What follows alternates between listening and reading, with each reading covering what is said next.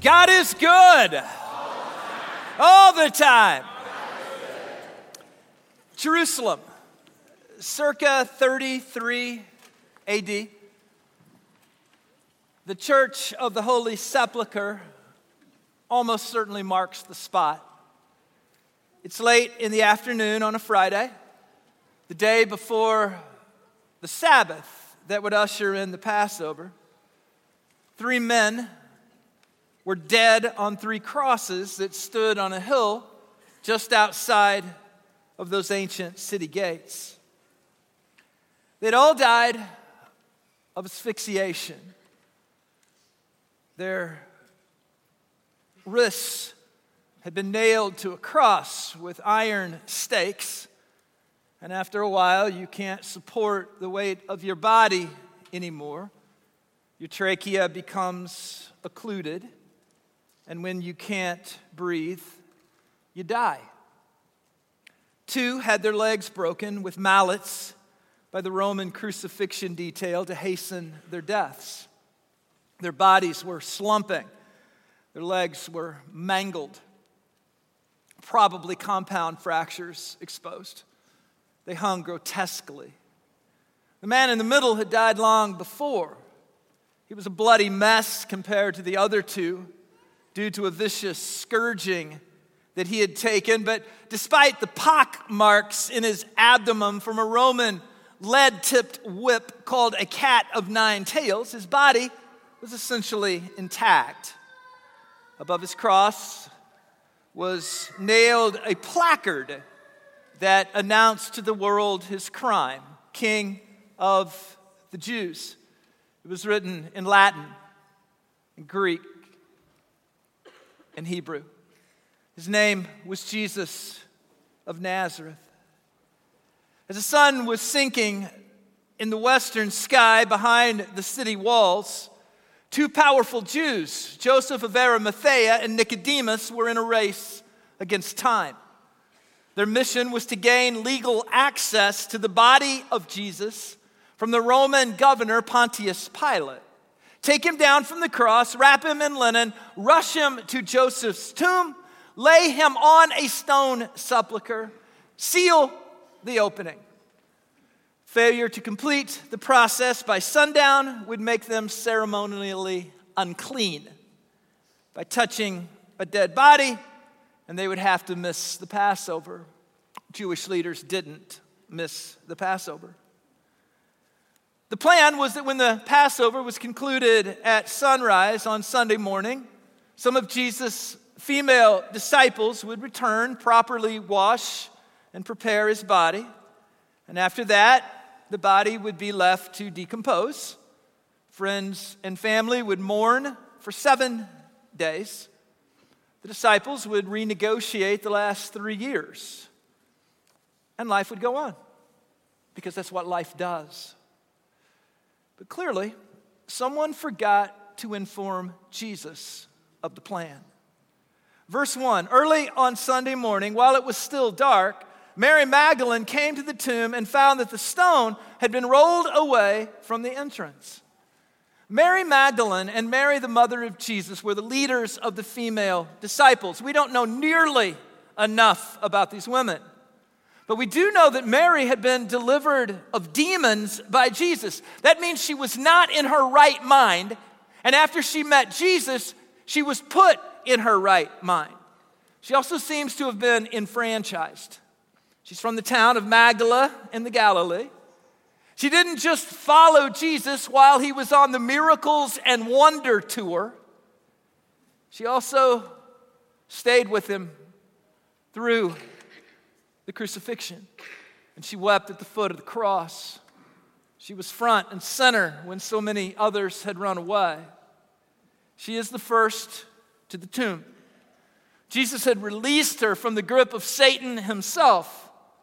And she ordered her life in response to that reality. According to the Greek word that John uses here, Mary arrived sometime between 3 a.m. and 6 a.m. in the morning. Clearly, it would still be dark, and she would be waiting for morning to break. High-end tombs in Jerusalem, like the one in which Jesus was buried were normally chipped into stone face walls, or in this case, chipped into walls of ancient rock quarries. You chipped it out, you made a man-made cave. They would be used over and over. A dead body would be placed upon the stone called a sepulcher. You'd wrap the body in linen, you would pack it with spices, and after a year or so, when the deceased had decomposed, their bones would be put in a box, labeled, and stored in the back. A large round stone in a carved track would guard the entrance. They found many such first-century tombs in and around Jerusalem. The stone fit snugly, and it could be sealed. These huge stones normally took at least a couple of men to roll away. So Mary approaches the tomb just to be near Jesus. There's no realistic expectation she's going to be able to do anything until help arrives to roll away the stone. When the sun offered enough light to get a visual, Mary's senses are absolutely overwhelmed. What she sees is the last thing in the world she ever thought she would see. The stone has been rolled away. And what happened to her is what happens to all of us when we're on sensory overload. Adrenaline just kicks in. And since there was no one to fight, Mary went to flight. And she ran to get Peter and John.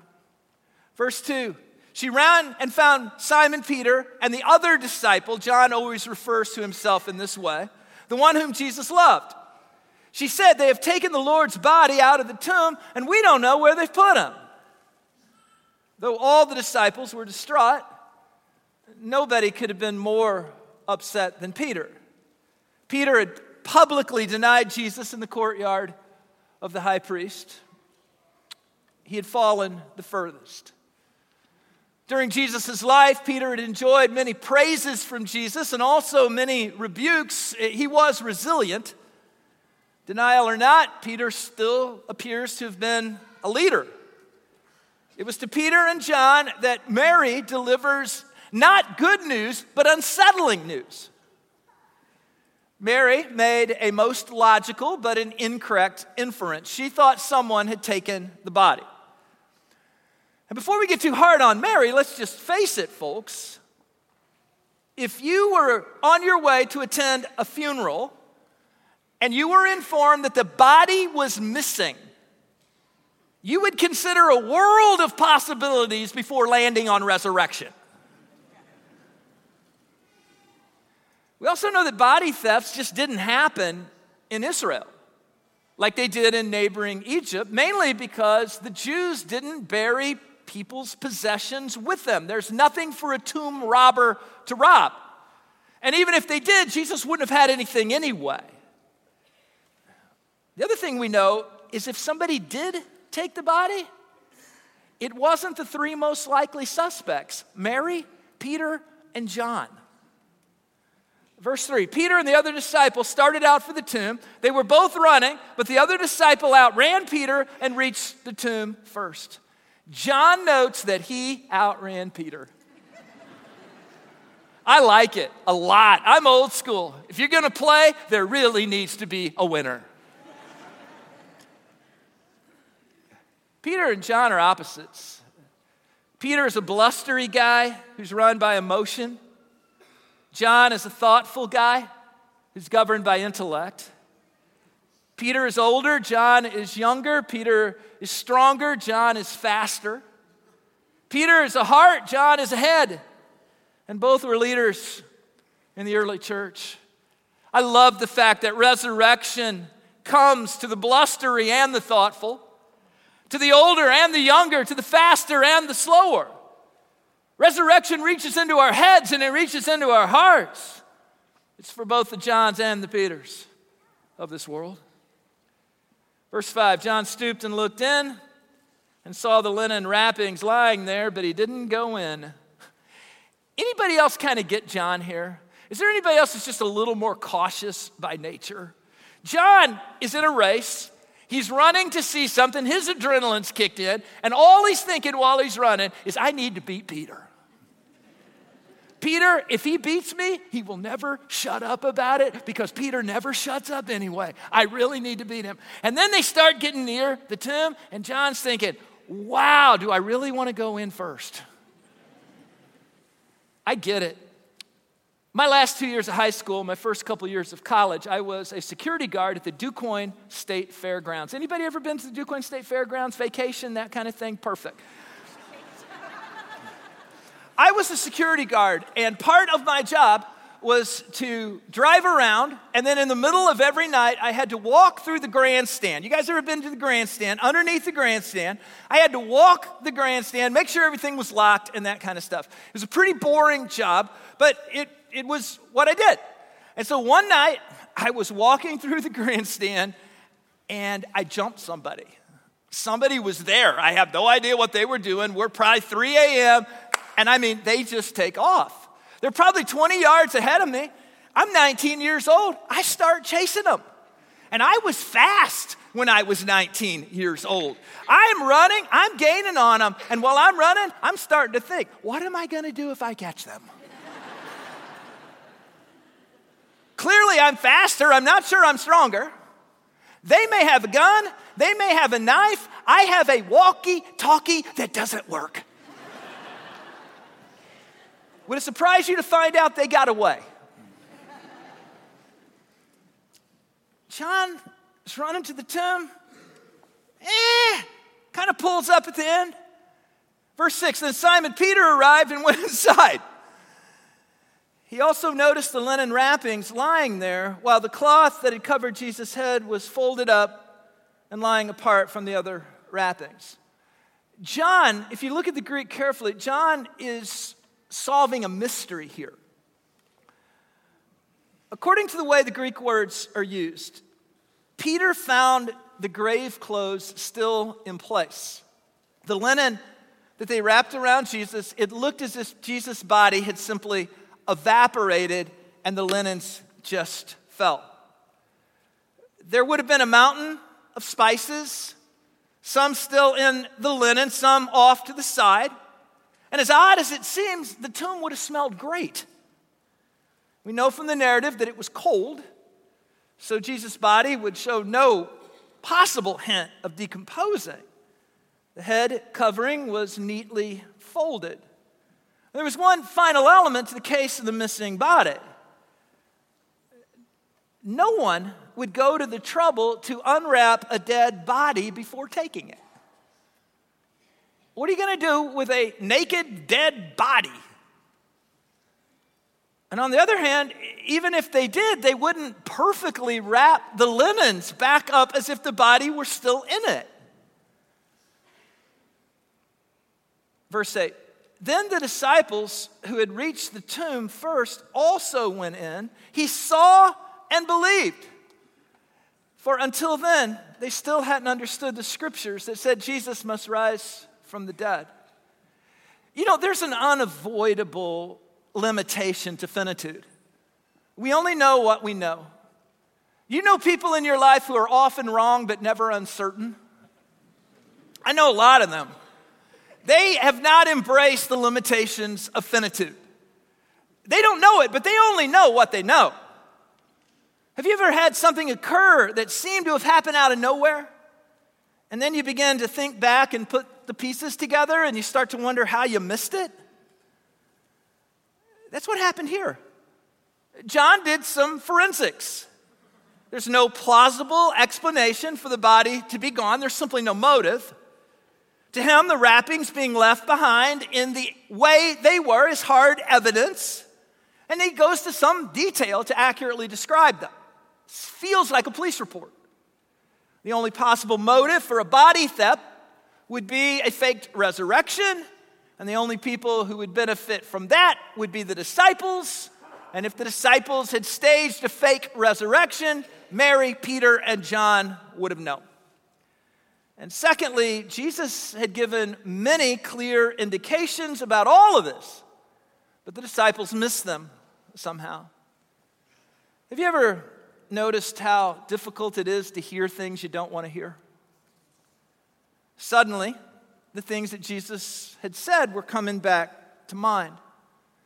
Keep in mind, John wrote this gospel 4 or 5 decades after the event. And when he wrote the gospel, all of this stuff was hardwired into his text from the start. So when we read the Gospel of John, the resurrection's impossible to miss. But make no mistake, when it came in real time, the disciples were not expecting Jesus to raise from the dead. And that being said, when John went in, the text said he believed. And we got to ask ourselves, believed what? He believed God raised Christ Jesus from the dead. Everything he was, his mind that he possessed, the 3 years he had spent with Jesus, and the circumstantial evidence lying before him all collided in a moment, and faith welled up in John. Hebrews 11:1 says faith is the substance of things hoped for, the evidence of things not yet seen. Faith welled up in John, and he believed. We can hear the Easter story 1,000 times, but until we believe it, it doesn't become our own. And until we receive it, it doesn't transform us. And then it says, and then they went home. I mean, what are you going to do? You can't just hang around the cemetery all day. People think you're a weirdo. What do you do? They went home. There is that, isn't there? No matter what you see, no matter what God does in your heart, you always have to go home. How many of you went to church camp when you were a kid? You guys remember church camp? Church camp was always awesome. You're just around Christian people, and it's this kind of Jesus-saturated thing. And with the exception of the food, it's a pretty good experience, right? You go to lots of meetings, and you get saved like every morning, afternoon, and evening for 5 consecutive days. And it's great. It's like your Jesus balloon, man. It's like every day it's getting blown up. You got your Jesus balloon going, and man, you get thinking, wow, this is great. I might be the best Christian ever. And you're kind of there, and then all of a sudden, it's over. They have the final service, and you got to go home to all your heathen friends. And all the people that aren't real excited when you talk about Jesus. And they don't pray for you. When you have a problem, they say, suck it up, kid, and go away. And all of a sudden, you find out it wasn't a balloon at all. It's a whoopee cushion. And the great rump of life is just sit down on it. And every good thing that happened in you sort of goes. But you get it, don't you? You ever been to a great worship service? And then you have to go home, right? Can't stay here forever. I know people who've really encountered God. Didn't last for 100 yards. They got out on the parkway, somebody pulled out in front of them, the whole thing was gone. I just want to suggest that Easter gives us a faith we can take home. Not just something we own when we're here, but something we can actually take home with us. Because you always got to go back home. Peter and John had thought it was all over. When Jesus cried, "It is finished," they thought it was over. And in this moment, they had to ask themselves a question. What if this is not the end? What if this is just the beginning? And I'd like to ask you that question today as well. Maybe you gave up on God. Maybe you gave up on church. Maybe you've given up on ever having a rich and a wonderful life of faith. Maybe you've just given up on yourself. And maybe you're just here today because you're one of 6 Americans who still comes on Easter out of duty, guilt, and obligation. Maybe somebody that you care about invited you and you didn't know how to say no. But here you are. And you honestly thought it was all over. I just want to suggest to you, what if it's just beginning? I would like to suggest that today is an opportunity for you to start a new walk with Christ. And like all opportunities, you can take it or leave it. I'm not going to sit here and scream and yell at you. I got to preach one more time, and I've already done 4. I'm not going to scream and yell at you. I'm not going to thump you over the head with the Bible. You'll just have a headache and it won't change anything. You can take this opportunity or leave it. We're doing something here called the 500. We're inviting people to church, and I've gotten in the most wonderful conversations over the past few weeks. But I had a conversation with a young adult a couple weeks ago. It went something like this. They said to me, I've had issues with the church and with Jesus my whole life. My whole adult life. And it's gotten me nowhere. The church does fine without me. And other people who have been through exactly what I've been through seem to be all healed up and doing fine. And every week I feel like I'm missing something important. And it feels like it's time to move past my issues. This isn't hurting anybody but me. I need a new start. Do you need a new start? I would like to offer that a new start is made available to you and to me through the life, death, and resurrection of Jesus Christ. He will give us a new start. I was raised in the 70s, toward the late 70s. I was a teenager, and for you that are younger, this is going to seem really weird to you, but when we were teenagers and children, our parents had no idea where we were ever and no way to contact us. None.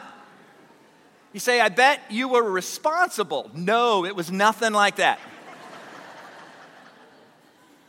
Well, one of the things we did is we played a lot of sports. But when I say sports, our parents didn't have to pay.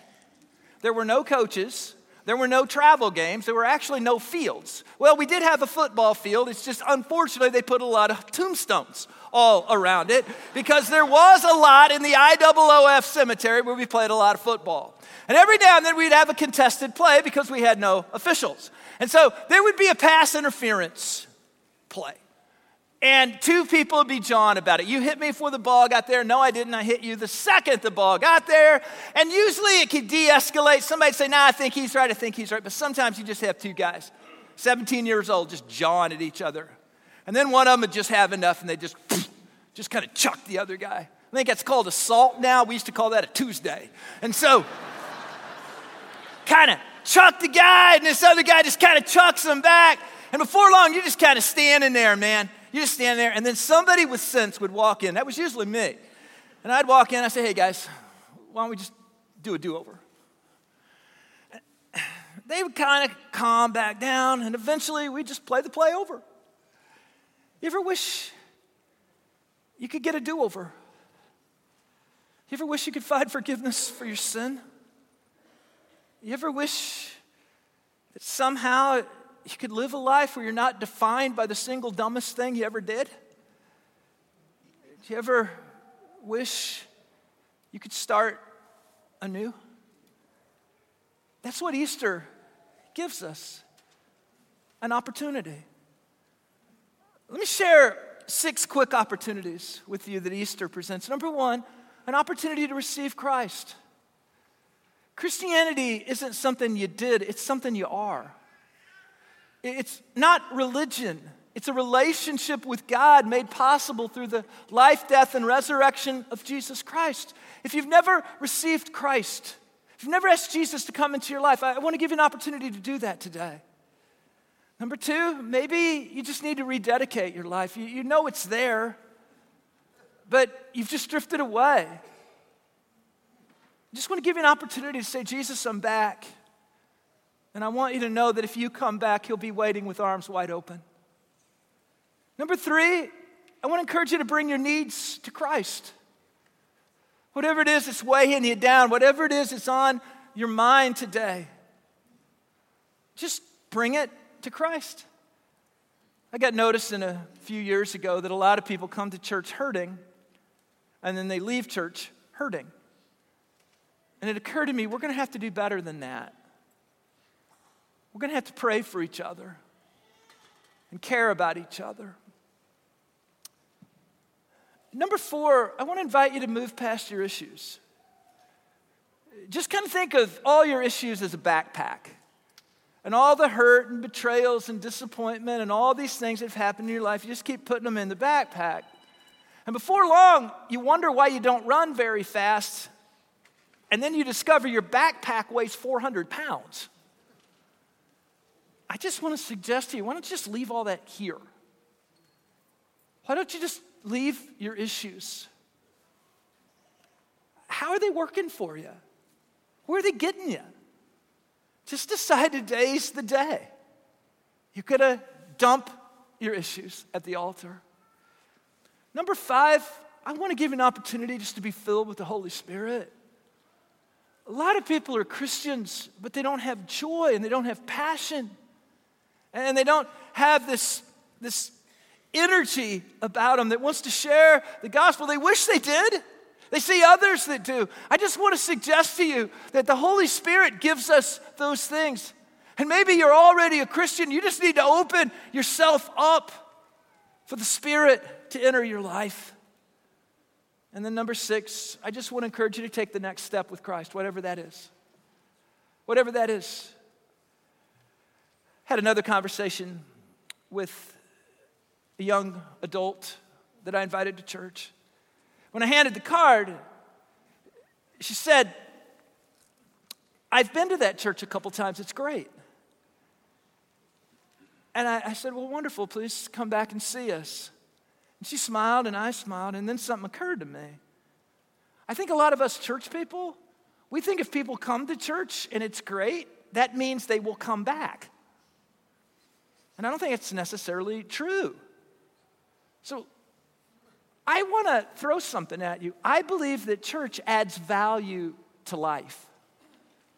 And I believe that if you will come to church for a few weeks, that you will be in a better place mentally, spiritually, emotionally, physically. I believe that when we come to church, we connect with each other in community, we connect with God, and things happen here that don't happen anywhere else. It's like getting your phone charged. And it gives us the strength to go on. So if you're our guest today, I want you to know how glad we are you're here. But I want to invite you to come back and just see if it doesn't make a difference in your life. Whatever your next step is, I invite you to take it. We're going to pray an Easter prayer together. I'm going to ask you to repeat after me if you're comfortable doing that. And then we're going to make a proclamation as we close. Open your hearts for a moment. Take a deep breath. Contemplate on the goodness of God. And repeat after me as we pray. Resurrecting God, thank you for loving me. I ask your forgiveness for my sin. Jesus, fill my life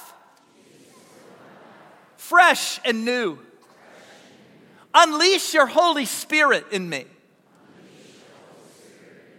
I give my whole life to you. I bring my needs to you.